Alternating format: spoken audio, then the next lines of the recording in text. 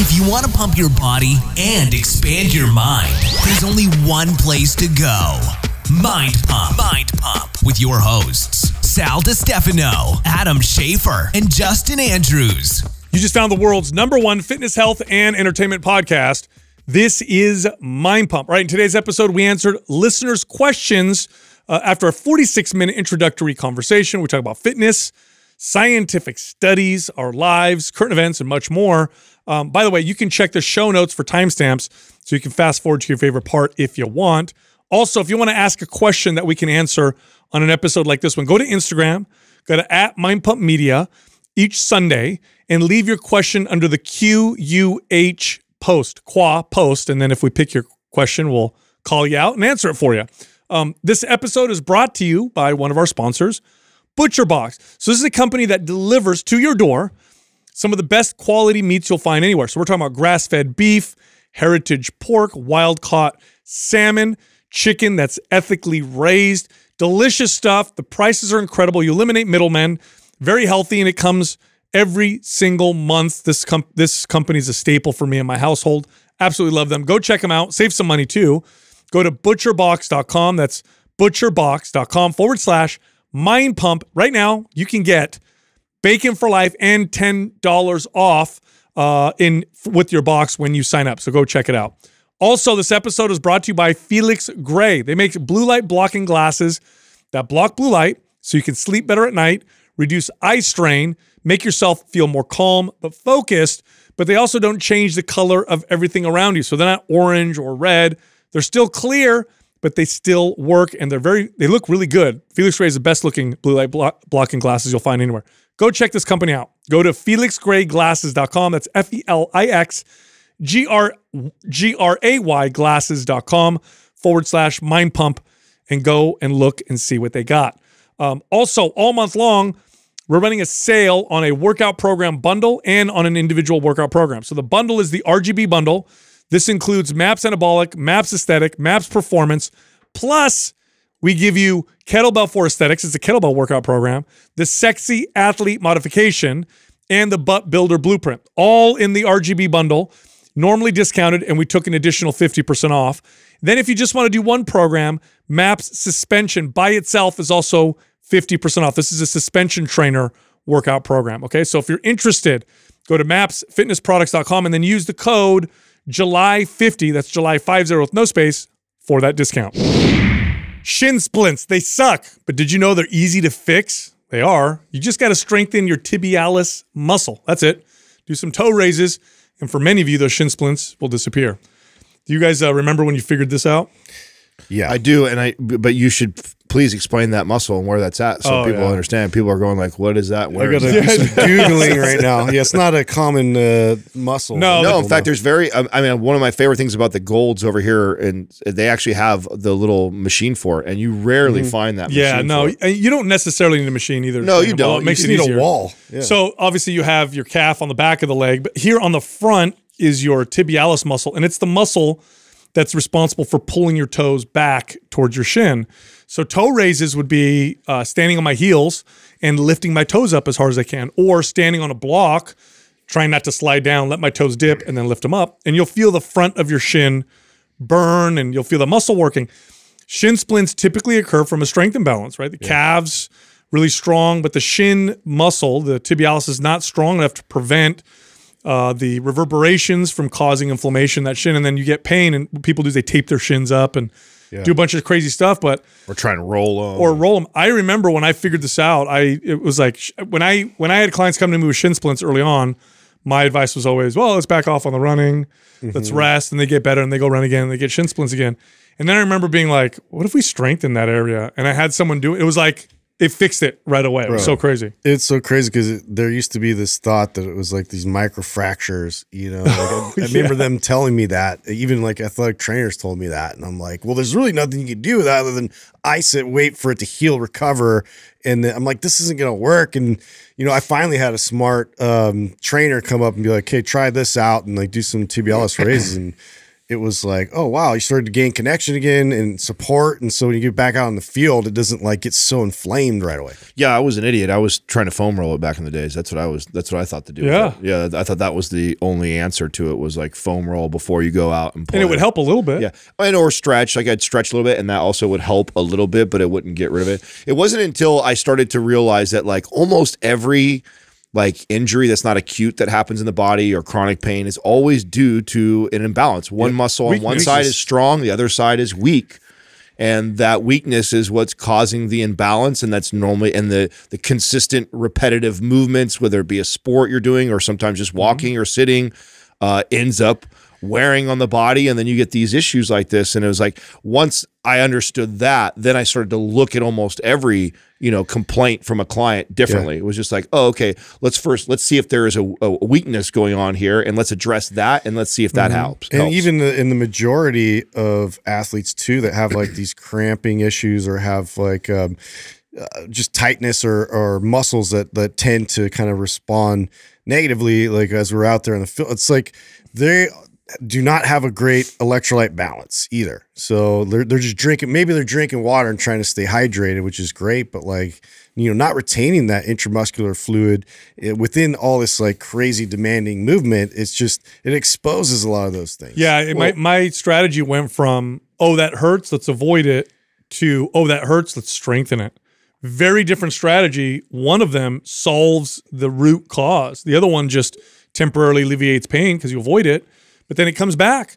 And tibialis raises strength and literally directly strengthen the muscle that you need to have to be strong to prevent those shin splints. Well, along those lines of talking about weaknesses and stuff and then bringing up sports, Justin, and maybe Doug can look this up for me because I don't know what the exact percentage, but I believe it is the highest injury is in hamstrings. Hamstring pull. In baseball players and football players. And that is strictly a weakness thing. Yeah. Yes. It's because their quads are so strong and dominant, and then they have in comparison to their hamstrings, and the hamstrings can't keep up. Yeah.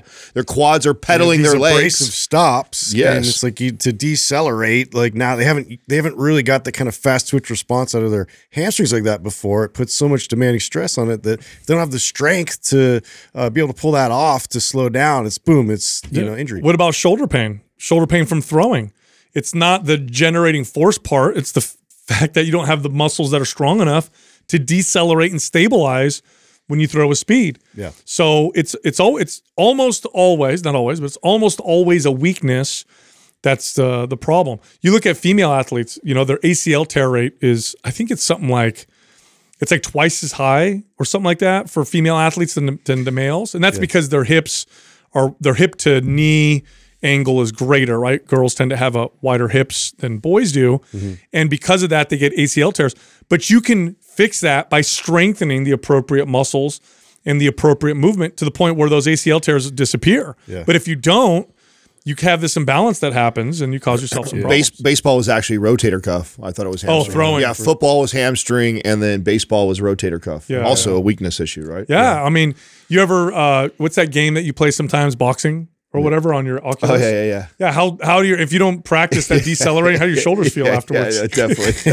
It's a little embarrassing. It is. I've had that happen before. I'm air punching it. I can't say. Well, especially, you know that punching and not hitting something. Yeah, it's worse. It is because at least when you hit something, it slows down for you. No, but when you have to slow it down yourself, especially if you have a lot of acceleration and strength. Well, in terms of like shin splints, like what I noticed the most was when you change surfaces. Yeah. And so I had a harder surface. Like definitely the transition from football being out on the field to then basketball was brutal. I remember just getting shin splints like crazy, and nobody had good answers for me back then. So I mean, this is definitely a helpful tip if people have any athletes or student athletes that need help with that. Dude, I can remember as I had a client, and shin splints would come up every once in a while with clients. And again, like I said, I'd tell them to rest and ice and tape. And this client kept getting them. He would rest, and then they'd come back, and they'd rest and come back. And I'm like, what the hell is the problem? And I'm like, I wonder if we strengthen. Literally, my thought process was like, let's just strengthen his tibialis muscles, and it fixed it fast. I remember too, it was like within a couple weeks, it's like it's gone. Yeah, and I felt like, I felt like a wizard. Like, oh my god, I could figure. And then it was like, oh yeah, obviously. So let's talk about what like a precise protocol would be. I'll tell you what I would probably do with a client like this. I would warm them up first with like a combat stretch, and I would do 3 sets on each side. Yeah, you got to Like get emphasizing the toe. Yeah, and if you haven't watched me do the combat stretch on our YouTube channel, I walk you through like how to intensify it at the end. Like I think that's one of the most important parts to how you do this, especially for someone with shin splints. And then after that, I would probably do a full range of motion calf raise with like a superset of the tibialis toe raises. Yeah. I love, and you can just do body weight, or if you have a thing that you can have some resistance, but even just lifting them up and getting that burn, and maybe even holding and doing like an isometric hold and intensifying it, and 3 sets of that, and that person I agree. doing that on a regular basis would be and in someone who is not super versed in mobility, I mean, you can even just do a static stretch of the calves and then strengthen the tibialis, because what tends to happen with shin splints is the soleus and the calf gets tight simultaneously with the problem, and so stretching to and that's purely out of trying to protect it, right? Correct. So it senses there's an injury there, so it tightens up because it doesn't want to push. That's a good point. I mean, muscles tend to get tight, or you are tight in certain areas because your body is trying to limit your range of motion. Because it knows there's instability, so it's going to keep everything limited to kind of prevent. All these things that you feel from your body. Is your body actually trying to help you? As annoying as it is, you're like, why am I so tight? Well, it's better than the alternative. That's such a great point to say that. And like it took me a long time to actually view that, even with my own body, right? Like, where's my body trying to protect? I feel like we're so conditioned to feel a little pain or feel a little discomfort and be like, work through it, be tough it out. Or stupid body. Right. Or ignore it completely, right? And I think that instead of that, like as soon as you notice even the subtle thing off, like your body's trying to talk to you. It's and trying to dig into that and figure out what is it? Why is this so tight here? Why is this part? I love the way you said that. Learn your body's language. It doesn't speak with words, but it does speak with pain and mobility and strength and energy. And restrictions. So and don't ignore them. Like that is the language of your body. And if your body's telling you something like, man, why is my knee feeling stiff all of a sudden? Or my energy levels are not what they normally are. Don't just, okay, that's just what it is.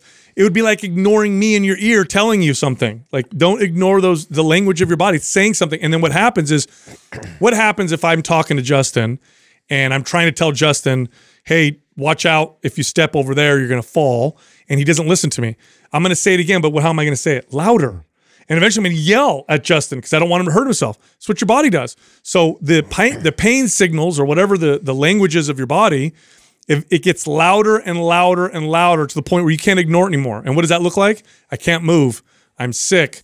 What the hell's wrong with me? It's like, if you think back, there were a lot of signs that totally. I mean, how many times have you guys heard that from a client who tells you like, oh, this bothers me, or this hurts, or but I can still do this.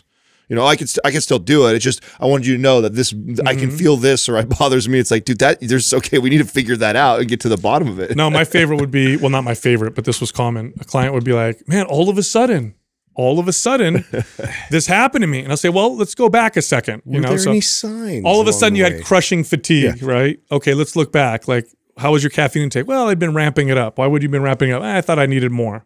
Okay. And I'd go down the list and be like, this all these signs pointed to what just happened.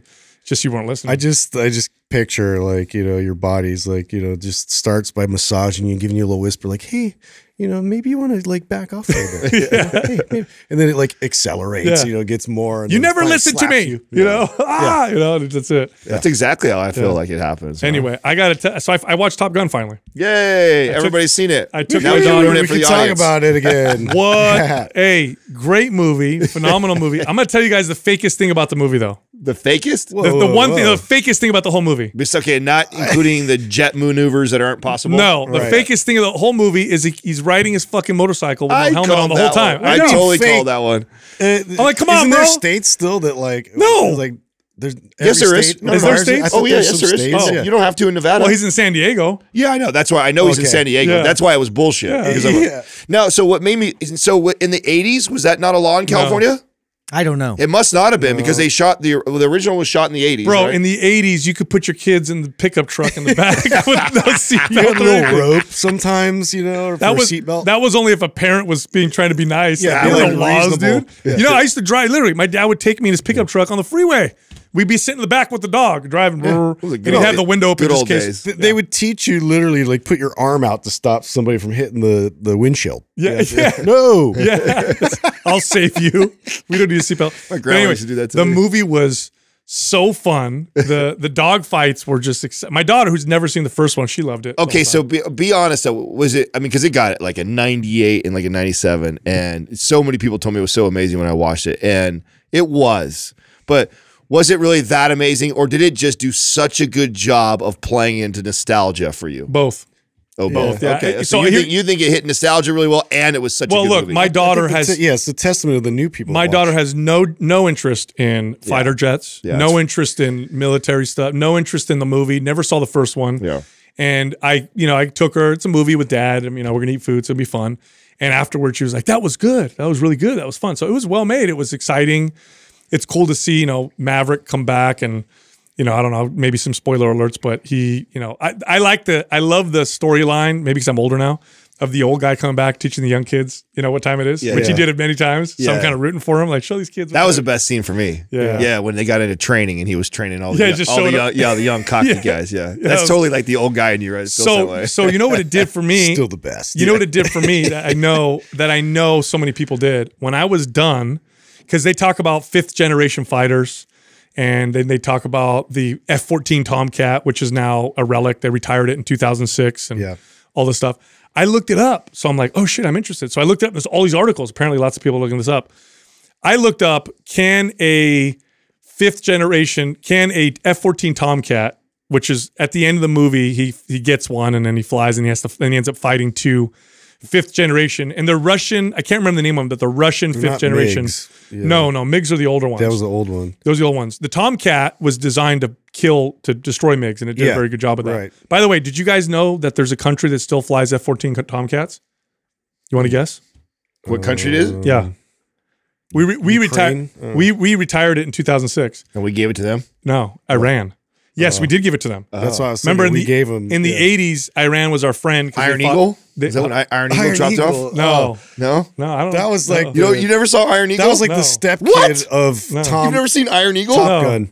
No, never You have Oh, seen what? it? Yeah, of course. Oh, Doug? I don't think so. What? No. Oh my God. You have to go home tonight and watch Where he that. goes Okay. and It's like saves a his Top dad. Gun knockoff. huh? I mean, I actually liked Iron Eagle as a kid more than I even liked Top Gun. Dare I say that? Right? Well, it's because Top it was Gun a is kid, more- right? You probably like identified Totally. as a kid, like Yeah. going to save your dad. It's from a kid who actually grows up in an Air Force family, and Yeah. dad gets captured. some military base. Oh, it's one of those realistic stories. Yeah. It's a kid. Come on, yeah. It's a kid flying a jet, goes in and gets his dad. Right. So and he plays this little Walkman. The whole time. and the soundtrack. Is, I remember. soundtrack I mean, is I legit. remember the yeah, picture. 1986. Wow. But anyway, All the other ones are whack. The follow-ups are just a play on because it had a cult following. But the anyway, original one. we gave him to Iraq. Iran. Not when he fought Iraq, but I forgot what other war. But we gave it. So they actually fly someone. But anyways, I looked up: can an F-14 Tomcat actually beat a 5th generation fighter? Because in the movie, they're talking about it's the pilot, not the plane, right? So, and he's a badass pilot and whatever.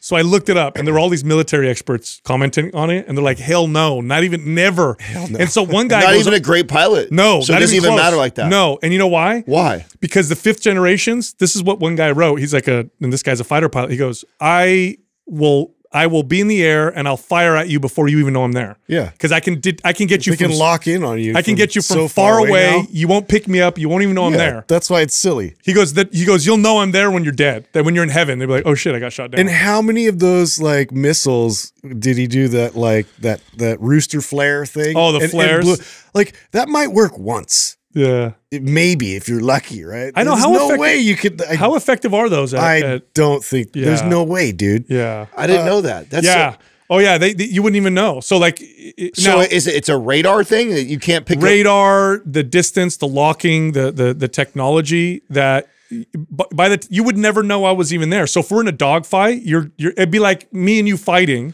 So I have night in other vision on words, and you're in the dog- like the Tomcats were built to be in a dogfight, and the new 5th generation is like you don't get in a dogfight. You're supposed to be able to kill them from far away. from far away. Far away. They made each generation of fighter they made to completely, and so I was reading articles on this.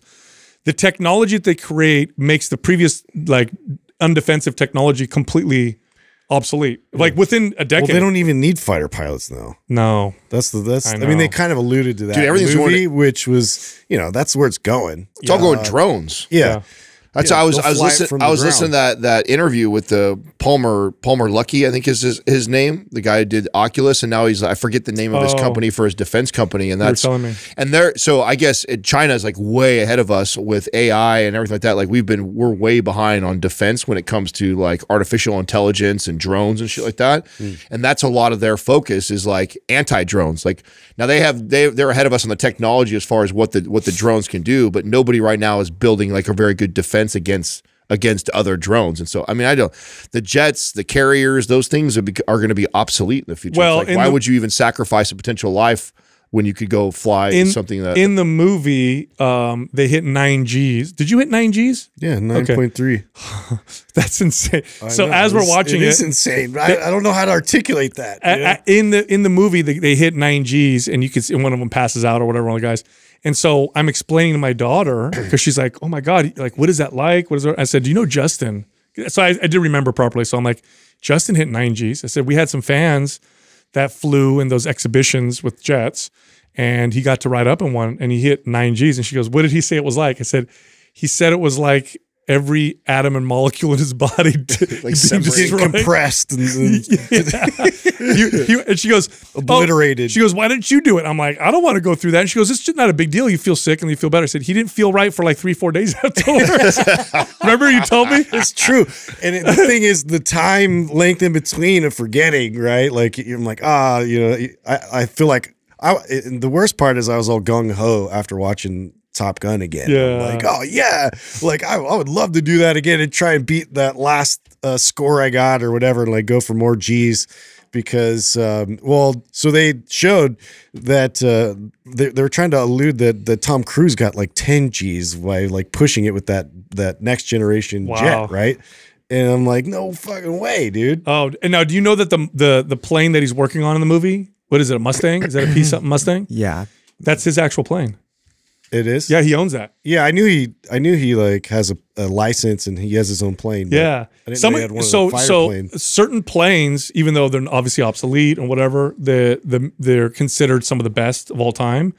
The Mustang is one of them because it was so much better than all the other planes at the time. And so was the F-14. I was gonna say, I thought the F-14 or 16 was like the that. F-14 was like that. F-14 was Navy, F-16 was Air Force. Right? I'm not sure. I'm pretty sure. But I know that the F-14 got in dogfights and was just supposedly it was really good compared to its competitors. That's it right there, Doug. That's the And he owned that was the his actual P-51. plane in the movie. Yeah, the one that he's working on. Oh, that P-51 Mustang. Now, if he can that fly was a that, beautiful would they allow him to fly the jets? Did he ever get to fly any of the jets? I have no idea. Do you It's know, a very different Justin? plane. Yeah, I don't know. Like I think I feel like they might have shot some footage of him, but like nothing crazy. I Doug, wouldn't imagine. what did the P-51 fight? What was the Japanese plane? Were they called Zeros? The Zeros, I believe. Is that what they called? Yeah. So and they I were, do find it a bit ironic that Tom Cruise was yelling at people on the set about not wearing a mask, but wasn't wearing a helmet in the motorcycle. That's what I'm saying. What's the risk factor there? They're like way higher, You gotta be right? Way afraid of the higher. invisible. Yeah. Way higher. He had Jennifer Donnelly on there with him. What are you doing, bro? Connolly. Donnelly? Did I say her name? And you're risking another life. Connolly? Is it Connolly or Donnelly? No, Connolly. Is Connolly? Jennifer Connolly, I believe, yeah. You might wanna Did you look it pick up on that? How they incorporated that character, the female that he's kind of like got a romance with. So in the first one, she's referenced in the first one. Oh yeah. Yeah, so there's a scene in the bar. You know when they're playing Great Balls of Fire and they're having a good Is time it with the Admiral's daughter? Or No, and they're playing Great Balls of Fire. And Meg Ryan is like with them and stuff. She's razzing him about how he's such a ladies' man and all the girls. Oh, and they mentioned and that. she mentions her name. Oh. Yeah, because I think it's like a friend of hers, and it might be an Admiral's daughter. I don't remember that or Wow. not, but I know like she referenced because I went back and watched the first one again because I'm like, where did this girl come from? Now, Yeah, I Val, thought they just like extracted her from Rocketeer. They're like, oh yeah. No, she was referenced in the first one, so they did a good job of even tying it back to that. Like she was like a girl that he went back and hooked up with multiple times. they did their homework. Oh, they did. They Yeah. did a good job. Val Kilmer, who plays Iceman in the first one, right? he can't actually speak. can't talk, right? Yeah, that's what you No, see his yeah, he's scarf, throat the scarf cancer. around his neck. Oh, so that he that does was one a- of those. Has one of those. What do you call it? Trach. Yeah. Yeah. Oh. So the interesting, I actually read, I think it was like a tech magazine, like did a thing on it. They had to, so that was his voice on some level, but they had to patch it all together digitally, I guess, That's through, sad, through man. artificial intelligence. So that way it was like it strung it all together. So it wasn't really like he was performing it, but I believe that, they dubbed over it with, He never talked. Yeah, he No, did he talk did. a little bit. He did, kind of yeah. real low. at the Oh, very, like the very real- end, he was like, real raspy. but real even raspy. that, like, I think they had to enhance it. Oh wow, with really? Using AI, yeah. Oh, interesting. I think it was So- Doug who saw his documentary. Did you watch his I documentary? did. It It was was very sad. interesting. Very sad. I So, felt very sad Doug, about it. look up 5th generation Russian fighter. So, in the movie, they don't tell you where they're going or what kind of fighters they are on purpose. They don't say like it's here, it's Oh, there. I didn't pick up on that. No, they didn't say that. But it's obviously Iran, and it's obvious, and those are Russian fighters. So Russian fighters who were given to Iran to support. So it's actually like I noticed that. I was like, how did they make this such a neutral like adversary? yeah, they're You know, they're it's like, point, what- they're who is they're, it? they're pointing to like potential scenario, right? So that's definitely Iran, and that was the fighter. What's it called? SU-57. Yes, Su-57 is their fifth generation fighter jet, Now, which do they- by the way is the worst 5th generation. I looked them up, so I know you guys know me. I'm a dork, right? So I went crazy. Apparently, that's the worst 5th generation. So I plane don't that's know out there. what we have in comparison to it, but when I was at the air show, they had Raptor, I like think. Raptor. Yeah, so they actually had one of those, so it lifts vertically, so you can actually see the jet engine point down and lift it up, Well, and I then think it like that's a- hovers. Maybe that's a Hornet. Is that a Hornet Harrier?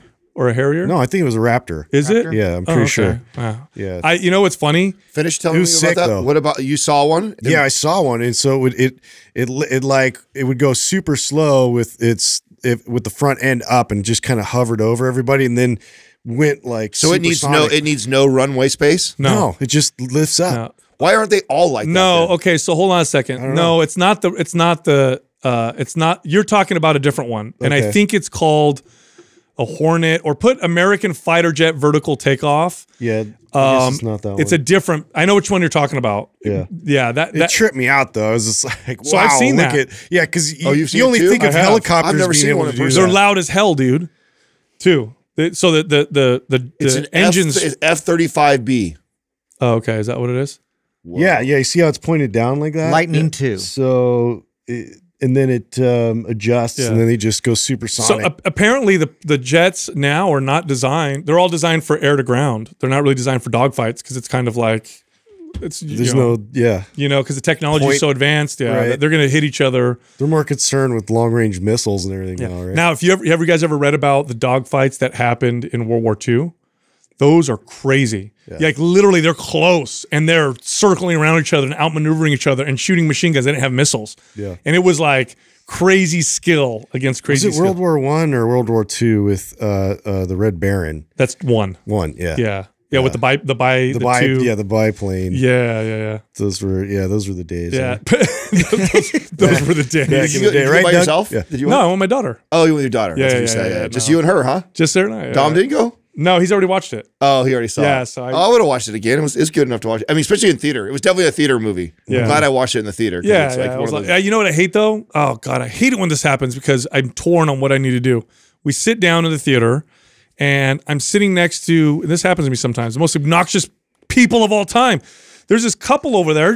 They're talking like normal volume, and the guy has to comment every damn thing that happens in the movie.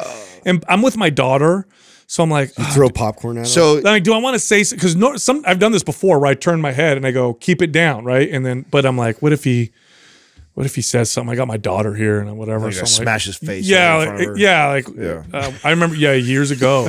You want to know something funny? Years ago, I went to the movies. Got to put them in the hospital. I went to the movies and somebody did that and they were loud. Yeah. And I said, hey, keep it down. And he stood up and then I pushed him into the curtains and then he sat back down. Hey, here's the best part. People in the theater applauded. There were like 20 people clapped. But after I did that, I'm like, all right, well, I hope that's the end of it. Because you have the curtains on the side or whatever. Sometimes you need a bouncer, I guess. Push him into the curtains. He fell back. That's what you just got to. I was so surprised by the price to rent out the whole theater. Oh yeah. I anticipated that to be way more expensive. Like I would have What is it, like $350? Or something like Yeah. that? Small theater. Yeah, to have you and your family. I mean, damn, the way tickets are like $20 a head. You go with 5 people, you're already halfway there, Yeah. damn near. You know what I'm Bring your saying? whole family and you split it out. Yeah, It's you go nothing. you and you, like if I were to go with you 3 and then we all have our Now family. you know with what we us, should do. You know what we should do. Rent it out. No, but the next. There's like every once in a while there's a movie comes out that we're all excited about. Yeah. We should anticipate that and book it. I And want all of us to go. I want to take the kids to go see Minions. It comes out July 1st. Oh, let's do that. Yeah. Minions is always good. Yeah, Minions is that'll be great. that'll be a fun one, and it's like we could take the kids all. Is there to- any good movies that we like though that's coming out soon? Well, I mean, this Avatar, but I'm not. I mean, Yeah. yeah. I mean, I definitely want to see that in theater in 3D because it's like just a visual. Why are you net about it? Do they go like even more woke? I than they like were no, I like originally? I liked Avatar. I'm just It's hesitant. great. I don't but know. Yeah. It was a movie Storyline-wise. based off the visual. You know what I Yeah. mean? Like the story was okay, but it was predictable story. It was Yeah. the visual that it was all about, and I like to have a good story. So it wasn't a bad movie. Well, you I got to liked it. think with it's James Cameron doing it again, right? Yeah. I mean, you would think that he's got to push shot- the boundaries again, right? I mean, Yeah. that was what made it so great. Was you're right? It was like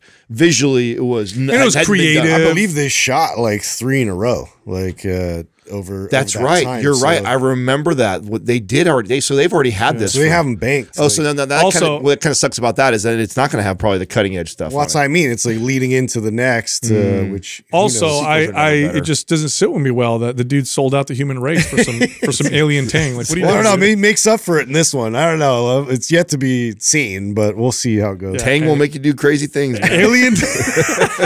Lifting that tail up. Oh, whoa, dude, too far. What? No. Too Hey, far, I'm dude. just I'm recounting what happened in the movie. That's you where the guys. tail's coming Yeah. out. God, you guys have a Jeez, you got a sick dirty mind, mind. dog. What are you This thinking over there? isn't bestiality. Yeah. Anyway, Good Lord. this would be a good Say transition. hey, Lou. This is Say a hey, good Lou. transition to talk about sausage. So Butcher Box sausage gonna is appreciate that delicious. commercial. Hey, have you guys get the sausage from Butcher Box? It's so It's delicious. It's really good. Gobble it up. It is really good. I actually haven't got it from there. It's yet. good. Listen, okay. I like. Okay, everyone's gonna make fun of me. I'm a big sausage fan. And you don't find nobody's surprised. you don't find good Nobody's sausage surprised. at the grocery store. You just don't. It's always walk garbage. in, you're just eating them. I don't It's know just why. bad. Butcher Box sausage is really good. It's the pork thing, right? It's the best. It's the best sausage that I found. I think they have the best ribs, hands down, for sure. It's got to be the heritage pork. But you got to do it yourself. You got to season it yourself because I did the preseason stuff. I'm not as happy as I am doing it myself. there you go, Adam. Yeah. So, I have them for breakfast all the Adam's time. It negative makes you feel commercial. better. That's why sponsors get mad at Adam. all I'm the time. just saying. I was really excited about it, and I was let down a little bit. So I just got to keep it real with my audience. I did. Well, it. it's not going to be as good as when it's when it's already made. You got to make it yourself. Yeah, but I was hoping it would be close. It's not even close. Like the ones I make that you guys have had is like not even. That's more out of convenience, I think. That's Oh, what it is. I mean, what's nice, it's already pre-cooked. So if you were in a hurry and you really wanted ribs, you heat it up, and it is good for that. It's, I mean, it's definitely better We than literally- going down to some rib place. We literally had a sponsor once. I'm not gonna say who they are, but we had Oh, my a sponsor God. once. They actually wrote us a letter or not a letter, an email because Adam's like, "Great product, tastes like shit. I can't stand the way it tastes." like They're shit. like, "Please don't say that about our." I think it's working, but it's Yeah, bro. When I Yeah. set up all these partnerships, that's in the clause, dude. We you can't tell us how to say or talk about That's the product. true. That's the deal.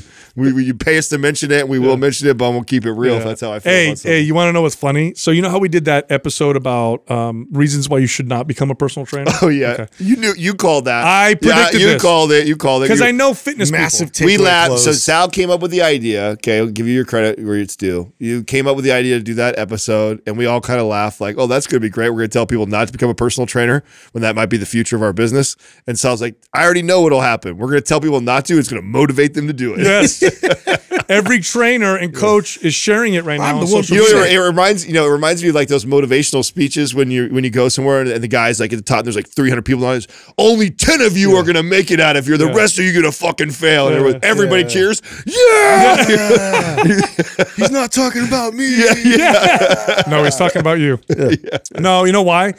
Because real trainers and real coaches, people who've been doing it for a long time, have a deep passion that resonated with everything we said. Sure, resonated sure. with them because they said that's true, that's true, that's true, and that's why this is a hard job and most people can't do it. And then you feel proud that you're the one that does it and you love it. But yeah, people are sharing it like No, crazy. it was accurate. Hey, I meant to ask you, how's because your dad here, right? So, and you have now. It's been what, Dom's been here for a couple months now. Oh yeah, my boy. Yeah, has it been 2 months now? He's Yeah, been here. yeah, I think so. So what are you feeling? Oh, Are we gonna keep him? Are we gonna fire him? Do you think he's gonna be made for That's this? a good time to tell him right now. So He's gonna be editing this. we're letting you. He loves it. letting you pins off. and needles. Yeah. you know? he loves it. You know, he did, so you know, we had that meeting with everybody. We said, hey, show us when you guys do edits that are cool, whatever. So he pulls me in there and shows me Oh yeah. edits and stuff that he thinks are fun or whatever. Yeah. And he's making fun of us, which is perfect. Because I think it's a great addition for everybody that watches this on YouTube. It's so much fun. Like, so we are doing this whole sappy, tell everybody in the group like how much you mean to us and all stuff. And then thank God they brought some levity and they turned you into like the Terminator. Yeah, talking to you. And, like I was dying, dude. Yeah, Oh, thank you. That's perfect. Speaking of which, that kid, I swear to God, man. So I gave him blue light. I gave him some Felix Gray glasses because he's on his computer late at night and it does mess with his sleep. He definitely can get insomnia. So I'm like, where are these? Okay. So yesterday I go to pick up my daughter because they're at their mom's right now. And he's taking a nap, right? It's like, this is like 4:00 at night. I'm like, what's going on? He comes out because he hears me say hi. And I'm like, what's going on, dude? Did you sleep? Like, no, I'm not sleeping good. Oh, where's your blue light blocking glasses? I can't find them. Come on, dude. Come on, bro. You got to wear your blue light blocking glasses. Could he be more of your son? We need more. Yeah, Can he be more of your son? I need to get more. Hey, don't give him. Let me tell you what his you have to idea, do. though. You know Don't what you give have him to do with leverage, Adam. The same thing that we have to do with you. You have to trick him into thinking it's his idea. Yeah. So that's what you got to do. You can't tell him. to put We the actually discuss this all the time. How can we make this Sal's idea? Like, should we write it on the wall? Should we like put little subtle clues. Yeah, like subtle messages on the table. What were we just at? We were just texting. Write it in the sand. What are all these? Last night was about Andrew Schultz, right? First of all, Andrew Schultz, Justin found like when he was just coming up, right? Loved him, dude. I was like reaching out to him, before trying to get Joe him on the Rogan, show. before he got all famous and stuff like that. Justin was on to him a couple years ago and was like, "Oh, check this guy out. I really like him." I started following him after that. Recently, I listened to an interview that Andrew Schultz did with Logan Paul. I think I even brought it up on the show. You did. I did I? You did. Yeah, I talked about it and like that. And then yesterday, in the thread, Sal's like, "Check this out." It's Andrew Schultz doing an interview with Logan Paul. Motherfucker, where were you when we were all talking about this? I know you guys had talked He was about right it. here in the room. I know you guys had talked about it. I just hadn't seen him yet. And I agree. He's really awesome. It just like entered in there. Just all of a sudden popped up. There's those magnet letters on the fridge. What does this say right here? Swear to God. Oh, wait, that's a good idea. You think we're joking? Anyway, I got to get him another pair of Felix Grays. So that's Do you guys? I have a few pair. I think I have them up to like 4 or 5 pairs. Yeah, if you have another one to spare, Yeah. give it to our newest editor. No, I do. I really. I don't. Which ones does? Do you know which ones he wears? Oh gosh, I forgot. I can't Have 2 remember. prescriptions. He'd probably be Nash. I would think. I think maybe. I would think he'd be Nash because he's got a smaller head. I don't think he's got a big head. Yeah, You not get like Justin's. It's not fat like, it's face not like again. a melon head. Hey, you guys the want cranium. to hear a funny study that I read today? A funny one? Well, Of it's course. weird, right? So the scientists wanted to study if, I don't know how they come up with these ideas sometimes.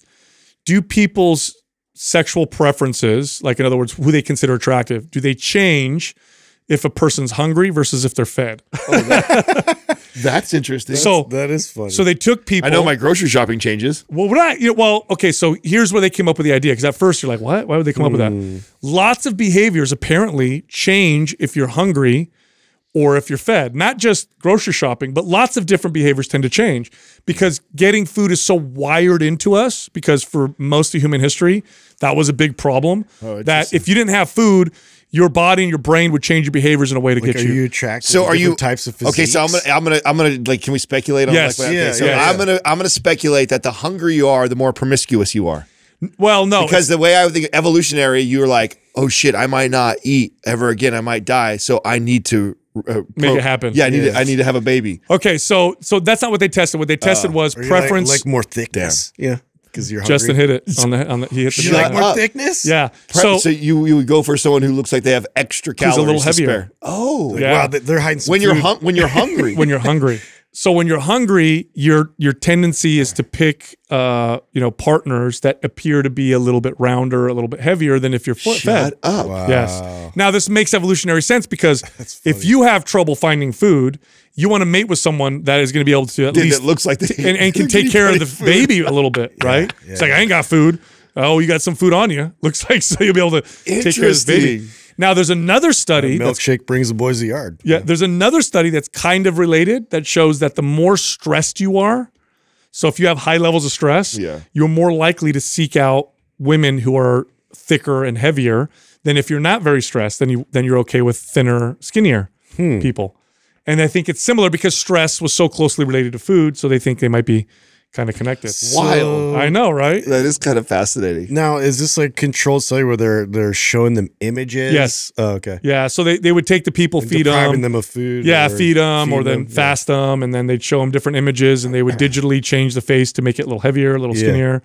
And they What found a trip. That's Isn't that hilarious. funny? Yeah. Isn't that hilarious? Yeah, that is I know. hilarious. So, What so an interesting I'm like, thing. how can people use this right to create leverage? Yeah, I know. You know what I mean? Yeah, Like a girl and a guy, they link up on what is that app or whatever, the dating app. Yeah. And she's like, oh man, I want him to find me attractive. She's like, hey, you should fast all day because I'm gonna take you to a nice restaurant later on. Okay, I would eat all day long. Well, I've always thought it's fascinating how we all have everyone has a unique type that they're attracted to, and it's how much of that is like things like that, how much of that is like born into you already before you even got to a place where you were attracted to other people. Yeah.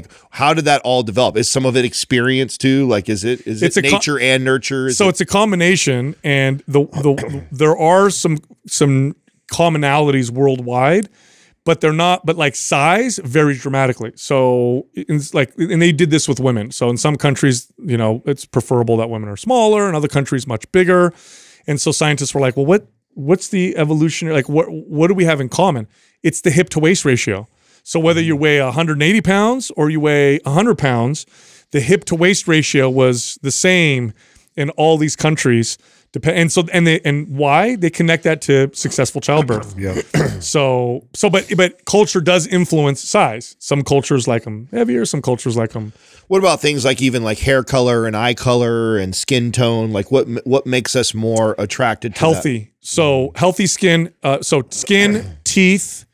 It was skin, teeth, and I forgot there was another one. So if you have healthy teeth, so like a healthy smile, Probably hair, and too. healthy skin.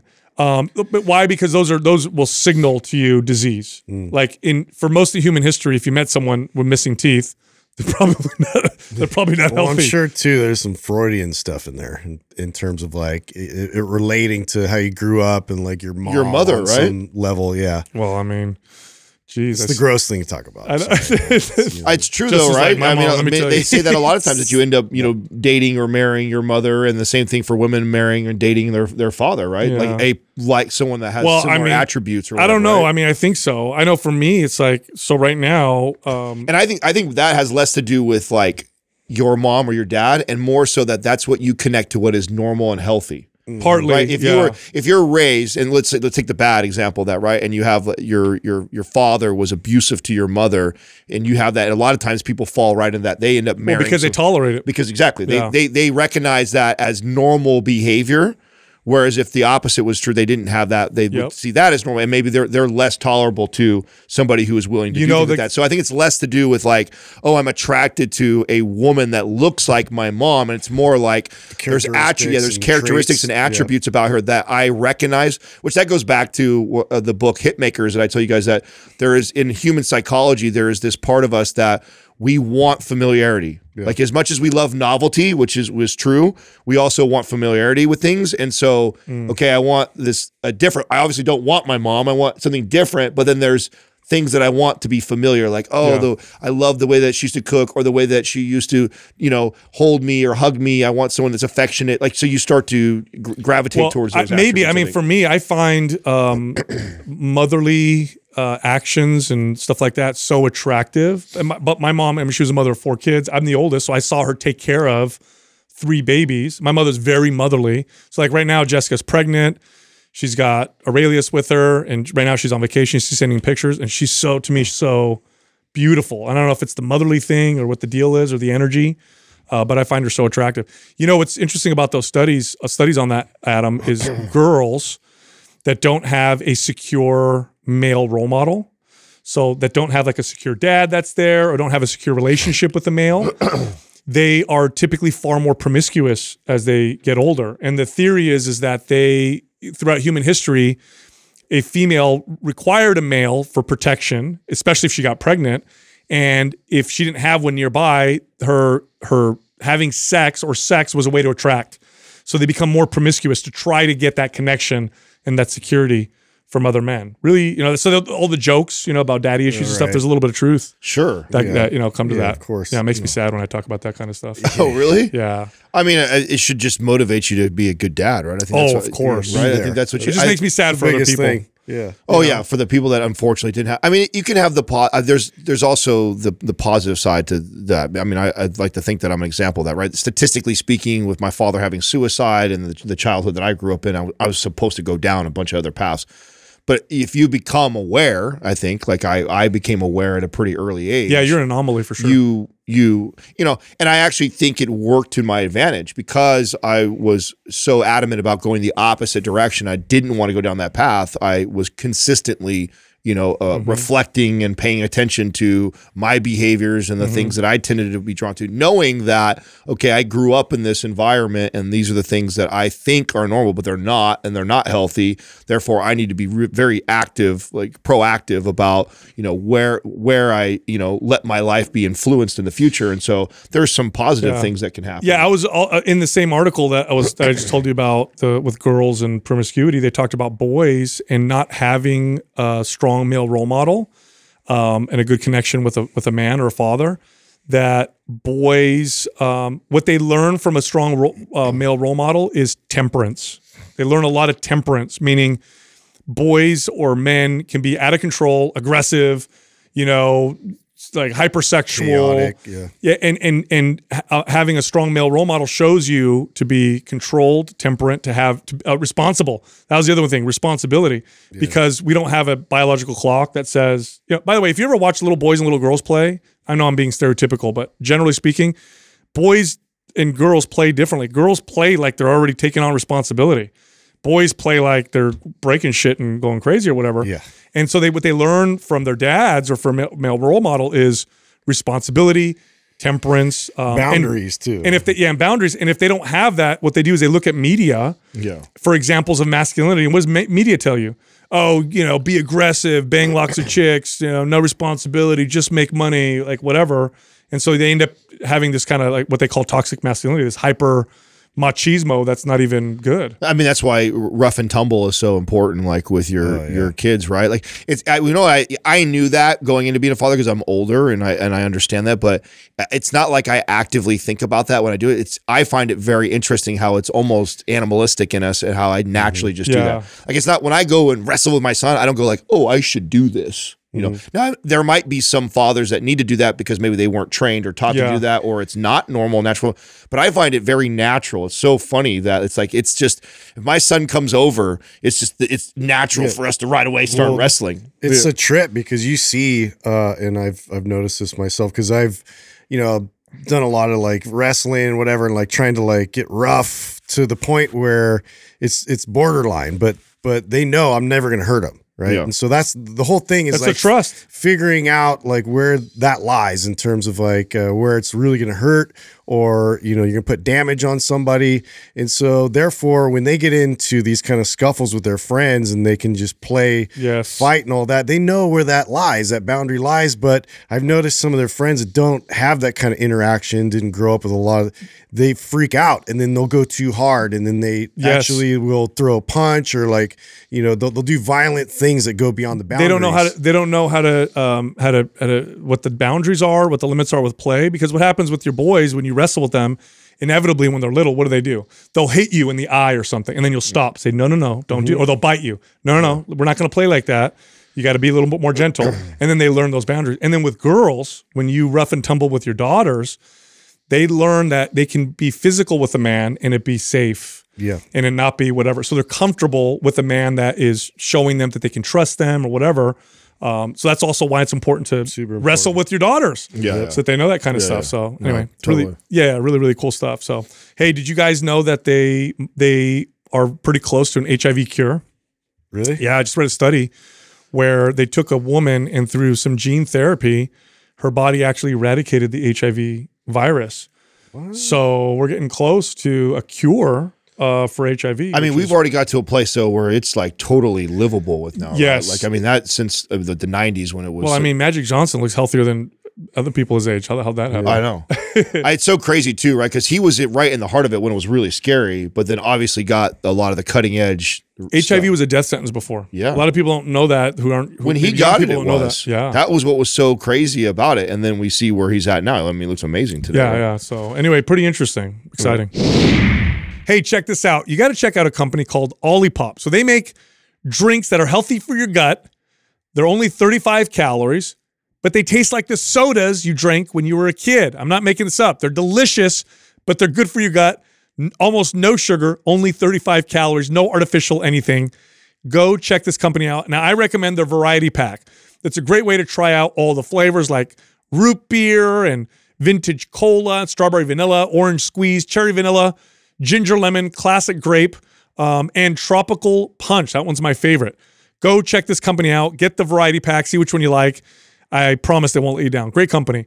Go to drinkolipop.com. That's drinkolipop.com/mindpump. And then use the code mindpump and get 20% off plus free shipping on your order. All right, here comes the rest of the show. First question is from the Jillian Warwick. Other than doing a dumbbell bench press, what are the best moves to improve and increase your barbell bench press? Okay. All right. To be clear, nothing is going to get you better at your bench press than practicing the bench press more. There's specificity when it comes to strength. So that's always number one, right? If you want to get better at the bench press, you need to practice the bench press more often. Practice doing maybe pause benches, different types of techniques, rep ranges, intensities, that kind of stuff. Wide grip. But this person is obviously pointing to like other exercises or movements that may contribute to the barbell bench press. They mentioned the dumbbell bench press. I think that's a good one. I think the incline press for a lot of people makes a big difference. I think what is most novel for you for the chest is going to, if you've been a lifter for a while, right? We're going to assume this person's been lifting for a while and they've probably hit a plateau on their bench and they want to increase their barbell bench press. They already do it consistently in their routine. What else can I do? I think some of the most novel exercises related to your chest that you don't do, right? So that's what I mean by novel, right? So if you don't, let's say, and I know Justin's a huge advocate of this exercise, and it's not something I commonly use, is like really deep dips. Oh, I was going to say that. I knew you were. So, and it's not something that I would do. It was my content. Right. Yeah. But my point is, I mean, it aligns because I don't think a lot of people think to do deep dips for increasing your bench strength. But and so it's a novel exercise, and really that's more so than it being magical because it's deep dips. It's because not a lot of people do it. The reason why incline bench press took my regular bench press through the roof because I avoided it because I sucked at it. When I was in my teenage years, early 20s, I hated incline bench because it took me forever to get the big wheels on the flat bench, and there was no way you're not going to do the quarters. I was not going to drop down to the quarters. So I waited until I was benching over 225 on the flat bench to even go to incline bench where I could at least do the wheel on there. It took me but I've told this story on the podcast before. The most chest development and the biggest and strongest my chest ever was with barbell bench pressing was when I went on a kick for about a year of my goal was, can I catch my incline bench up with my flat bench? And so I incline dumbbell press, incline bench press all the time. And the thought process as a trainer at that point was, I knew that I neglected that. I knew that I didn't do those movements that often. In fact, that was back in the days when I was even doing decline bench press because it was easier and I could do more weight. So I did decline and I did flat, and I occasionally did some incline work, but I didn't like to because it was hard. So it was so beneficial because it was so novel. I think that's the key here. Well, speaking of novelty, and I'll give you kind of a different angle to this whole thing, which is another one of my kind of go-tos in terms of like if we're talking about stability of the shoulder in general and like what we tend to neglect. That's a new word for your library. Neglect.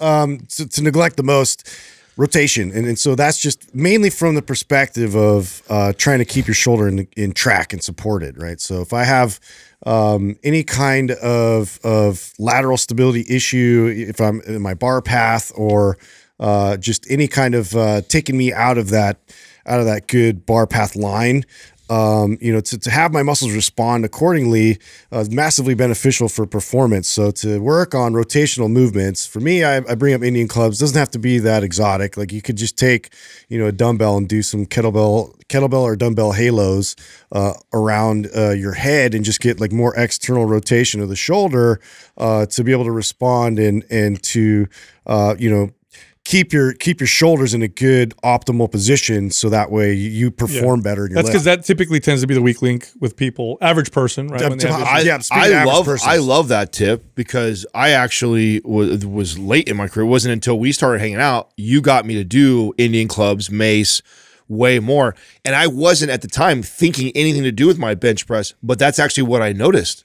I noticed the strength because I had now had so much better stability, shoulder stability, that my benching got better. Yeah. And it wasn't what I was thinking. I was doing it for good shoulder health and shoulder mobility, and I was trying to incorporate that. But as a side effect, I noticed that my bench became more stable and I got stronger there. The best, in my experience, the best non-bench press exercises that have the best carryover to the bench press include close grip bench presses, incline presses, overhead presses. Overhead presses tend to have a really good, decent carryover. You wouldn't think it because it's such a different movement, but especially when, on full range of motion. And if you add the stability component of balancing it over your head, because then you get that kind of shoulder strength stability that we're talking about, what Justin's talking about, and then you still get that kind of upper chest to dig yourself out of the hole from what you're talking about. You could do reverse grip presses and floor presses. Those are all really good powerlifting. Those are powerlifter auxiliary movements for the bench press that powerlifters have identified to really have a decent carryover. But again, I do want to stress this. No matter what exercise you're doing, usually to get better at that exercise, you practice that specific exercise. And you change the tempo and you change the rep ranges, but you do that exercise itself. Well, hopefully, too, this person is going to or already owns MAPS Powerlift, because this is part of why we wrote it, too. If you're somebody who specifically wants to see an increase in your squat, deadlift, or your bench press, that's the program for you. Because that's something none of us said, but it could also just be your programming. Yeah. So I don't know how you're creating your programming or what like that, but just having just random times that you're doing your chest and there's no rhyme or reason of how you phase in and out, or if you're not doing anything like that with your programming, it could be a programming issue that could totally get you out of it. So MAPS Powerlift is specifically designed to bring up those three main lifts. So if that's one of your goals, that should be something you're trying out. Next question is from James Ayers 95. What are your thoughts on doing wall sits to help build the quads? Wall sits, when someone says that to me, so I don't think this fell out of favor, but when I first became a trainer, I hated them because they seem so pointless. Well, trainers would just throw them in all the time as a way for them to not train their clients. Yeah, it was a kill time at the end of a session or something. Yeah, here you go, do a wall sit. And then it was hard. Yeah, and they just have them sit there and burn.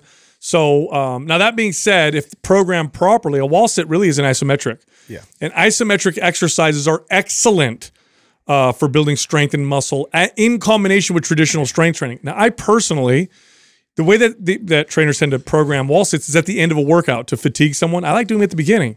I like isometrics before going into full range of motion strength training exercises because it helps connect better to the muscles in my experience. Right. Do that and then go over do some front squats. Yes. And now you've lit up your quads and get them more responsive. I like that as a tip. It's funny because I feel like this exercise became what the plank became in terms of like a flex. Like, so people like start doing it for an exaggerated amount of time. Stacking weights on it. You see like stupid standing videos, on each other, people on top of each other. Yeah. And I'm just like, are we supposed to be impressed? No, we're not impressed. Okay, like just go do something that actually moves the needle and work on that. But it's not like an invaluable exercise for. I do see it as a good primer, at least for your quads to kind of get things going. Well, I don't think any of us would program it as a standalone exercise to build the quads. I think we would use it to complement something else, right? So a lot of like a squat isn't just a quad exercise. You got a lot of glute, you have hamstrings involved, right? You have you have a lot of stuff that's going on in a like a barbell back squat or even a front squat. But how could you put more emphasis on it being on the quads? Go do an isometric, wall sit first, then go into that, and then you're really going to put a lot of emphasis on the quads in that exercise. So that's a great way to I think, include it in there. But it by itself is not going to compare to a squat. It's not going to compare to a front squat. It's not going to compare to a lunge. It's not going to compare to a step up. It's not going to compare to a leg press. All those movements are going to, I think, build more muscle. And the other thing too with wall sits is they tend to tends to turn into a isometric endurance movement. Which is fine if you're looking for isometric endurance. So like grapplers like isometric endurance when you're holding someone, right? So that's okay. But if you're looking to build strength and build muscle, you want to use isometrics the same way you use strength training with a high amount of exertion for a relatively short period of time, 10, 15 seconds. So if I did a wall sit and I wanted to build strength, I'd get in that position and I'd really squeeze and try to push my feet away from me for 10 seconds. Or even better, get underneath a bar that I can't move and try to move it and drive without moving, right? So it's an isometric drive for 10 seconds and then rest. Like that's more of a strength building, muscle building isometric. So just because it's isometrics doesn't mean it doesn't follow the same endurance, strength, type of path. I'm so glad you brought that up because we most see it commonly used as an endurance thing. Yeah, how long can you sit there, for a minute, 2 minutes on the wall, and how much weight can you stack on while holding for a minute, 2 minutes on the wall? And I think this became popular. It's sports, right? So we do this in basketball. Now, in basketball, it makes sense to do that because the defensive position that you're trained to get into is you sit in an isometric position and you're sliding left to right, and that's a good. And guys were always tired and fatigued there, and coach would always be yelling at us, "Get your ass down, because you were tired. Your legs were tired from that isometric position of being bent at 90 degrees the whole time and getting down to play defense. So that exercise has tremendous application for an athlete. In that example, but for a client who's trying to build their quads, doing a wall sit for 3 minutes is not a good strategy. No. Next question is from Just Josh. If someone is starting off in their fitness journey with little to no experience, how would you introduce them to lifting weights? Of course, this depends on who I'm working with, but remember, strength training really can be boiled down to this. It's using resistance, and it doesn't have to be external resistance. Oftentimes it's not. Oftentimes when you work with a beginner, it's their body. It's using resistance in a way to build muscle and build strength. So that typically looks like reps that are around 10, maybe 10 repetitions. You can be as high as 20 or so, but usually it's around 10 with a sufficient intensity. Of course, depends on the person's fitness level, but if they're beginner, you don't need much intensity to stimulate muscle and strength. So what does it typically look like with a total beginner? I'm doing a body weight squat with control. I'm doing a elevated push-up usually, not even off the floor, but rather on an elevated surface. I'm doing an elevated body row, either with, suspension trainers or holding onto a bar that's higher than having them be perpendicular to the floor. I'm doing a very light lunge, shoulder press or some kind of a split stance, holding on to something for balance. It's really basic and it's appropriate for them, and that will build strength and muscle. Now, could I take that person and put them on a leg press and put them on a bench press and hammer them? I could, but not only is it going to not be appropriate, it actually they'll progress slower. It's too much. So always consider that. It's how do I get this person to get stronger? Well, you do more than they're used to. If they're doing nothing now, doesn't take much. Well, there's certain body positions that you have to be able to have control over first, and so I think that that's why body weight is ideal.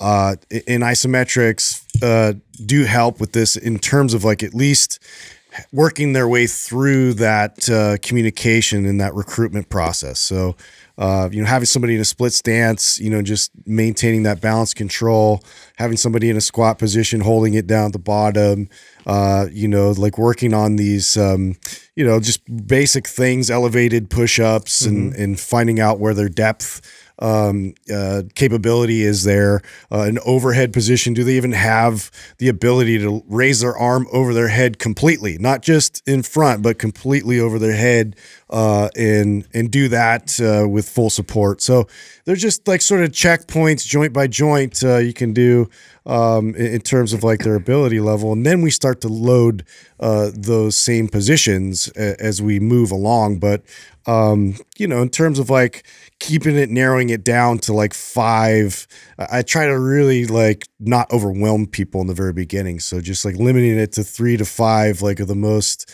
basic movements you can. I think we talked about this in terms of like a dip, a lunge, and the pull up. Yeah, something like that, where it's like, you're kind of covering the push pull and the legs within just those 3 exercises that's going to move the needle the most? You know, the hardest thing to answer a question like this is that, it's like we kind of categorize people as like beginner, intermediate, or advanced. And it's like within each one of those categories is like 50 levels, right? So, and what I mean by that is like, I've had somebody who's fresh off the street, haven't weight trained, done anything really exercise in years or whatever like that, and been able to start them on a MAPS anabolic type of protocol, especially if you count pre-phase, right? And move them in that direction because maybe they have an athletic background or they have good proprioception. Or they're young good, and they can move. Young, good body awareness or whatever. And so I would still categorize them as a beginner. They haven't weight trained until they got to me, but they have enough body awareness and conditioning that I can get them there. Then I can have another beginner, okay, that starter is too much. MAP starter, which is really this person to me, I think is MAP starter the way we program that. But they're even too deconditioned for that, where our workout was getting up and out of a chair for a half hour, and lots of breaks in between, and standing and balancing on one leg. Yep. So, and this is where I see like, we've came out and made fun of the whole stability thing and how that was a kick. It's like anything in fitness. Like there's some really good value or truth to something, and then we bastardize it, and then it falls out of favor. And I think that's what happened with stability too. I think there is some tremendous value in a lot of these kind of goofy stability exercises that people mock and make fun of, because I think the wrong person is kind of doing it. But for someone that is really deconditioned and they can't even balance on one leg, like that becomes an exercise. And I might include things like physio ball and Dynadisc and things like that to challenge this person's stability, because that is already meeting them where they're at. Sal talked about like, where is this person at, and meeting them there. Well, this person can't even stand on one leg. That's probably something we should be able to do before I care if this person can back squat 135 or overhead press a certain amount of weight. MAP starter would be ideal for, I'd say, a good chunk of beginners. So if you're a beginner and you're watching this, or you're a loved one that wants to get started, that would be the program to start with. Next question is from Anastasia Steph. How can I improve grip strength so I can hold heavy dumbbells when doing Romanian deadlifts without having to use straps? The thing with grip strength, and the reason why so many people, we get questions like this all the time. The reason why grip strength is an issue for so many people is the only time they ever test or strengthen their grip is with exercises that where they need to have a stronger grip, like a deadlift or a Romanian lift. And usually they don't do enough of it to get the grip to catch up to the rest of the body. And I do want to be very clear, like our hands are meant to be extremely strong. I mean, we're primates after all. I mean, maybe not like chimps, but we have hands that can really get strong if you train them appropriately. So if you want to get a stronger grip, it's as simple as, and we'll get into exercises too, but it's as simple as programming a few sets of grip exercises at the end of, let's say, an arm workout, really. And most people don't do that. Most people have zero hand or grip direct, forearm work anywhere in the workout, and their hands are just as strong as they need to be able to support their exercises. I was just going to throw a little fun fact in there that did you know that the pinky and I think it's the ring finger were responsible for like 80% of your grip strength? Oh, really? Interesting. Yeah. So your thumb and pointer finger, middle finger are more just for the dexterity of it and holding it in place. Oh, wow. That's an interesting fact there. I had I was no going to idea. bring that up in the intro, but it seems appropriate here. But yeah, I mean, really, it's just it's repetitions and training your hands to be able to withstand that amount of force. And so I like to do like farmer walks for this all the time, just to maintain like a longer endurance of that same amount of force that I could hold. Because a lot of times what fails first is the fatigue. Yeah. Because I mean, and maybe initially you can lift and then you can hold it, but the longevity of that, or like the duration of that is the issue. Well, here's something along those lines, though. I do want to say this, is that oftentimes what'll give you a great contribution with stamina is just to get stronger. Yeah. Okay, that's the direction I'm going to go with this, because I'm at some of the weakest I've ever been on my grip strength in a long time. Like my grip, that is if I were to go deadlift right now, what would limit me from going beyond 350 would be my grip, not my glute, hamstring, and back strength. And a lot of that is because I just am not consistently deadlifting and or doing farmer carries like I was. And the only thing that I did when I got to a place where I could bare hand grip 550 pounds and deadlift it was I was deadlifting 3 times a week. I was deadlifting 3 times a week and occasionally doing farmer walks in there. And that's all I had to do. And what I did was I didn't progress the weight until my grip was strong enough to hold it. And so I just kept working that weight and gripping it and then adding reps. And it was just, I was so focused on deadlifting that my grip strength just came up with it. And now my grip strength is tremendously weak. I mean, I'm like a couple 100 pounds weaker in my grip strength right now than what I was just a couple of years ago. And I know it's just because I'm rarely deadlifting right now. It's like I intermittently interrupt my training with a deadlift session where I was deadlifting 3 times a week. So sometimes if you want to see your deadlift, grip and strength go up, like just deadlift more. Yeah, but people don't test their grip like they test everything else in terms of their training. So I mean, here's something that's real easy that you could do. You could buy yourself some quality grippers. There's really good ones. I think one's called Captain of Crush, if I think is a brand. Captain Crush. Yeah, where they have different like levels. You could buy a pair of these, and at the end of your arm workout, this is a good time to do it, right? At the end, and typically you don't want to work your grip before anything because when your grip gets fatigued, it's hard to work out, unless it's like really a focus of yours, in which case I'd say fine. But you could get these grippers and then use them like you do strength training. You do some reps at the end of your workout. Don't go to failure, but train them like you would train anything else. Do 3 sets of some gripping, some strength. Then you have isometric strength that you want to build, right? Well, that you could do with farmer carries. You could also change the grip that you use. So you could do what's called a pinch grip on some plates. Mm-hmm. So you can hold some like 25 or 35 pound plates or 45 pound plates if you're real strong with this pinch grip here. That'll strengthen it differently. You can also put a towel around a bar to make the grip much thicker. So now you're training a different range of isometric.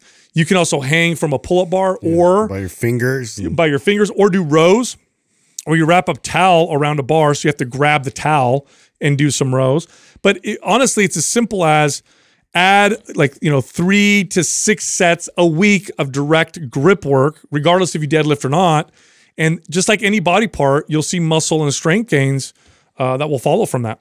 Look, if you like our information, if you love the show, go to mindpumpfree.com and check out our guides.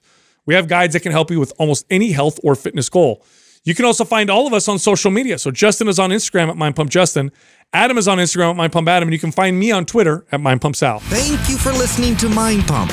If your goal is to build and shape your body, dramatically improve your health and energy, and maximize your overall performance, check out our discounted RGB Super Bundle at MindPumpMedia.com.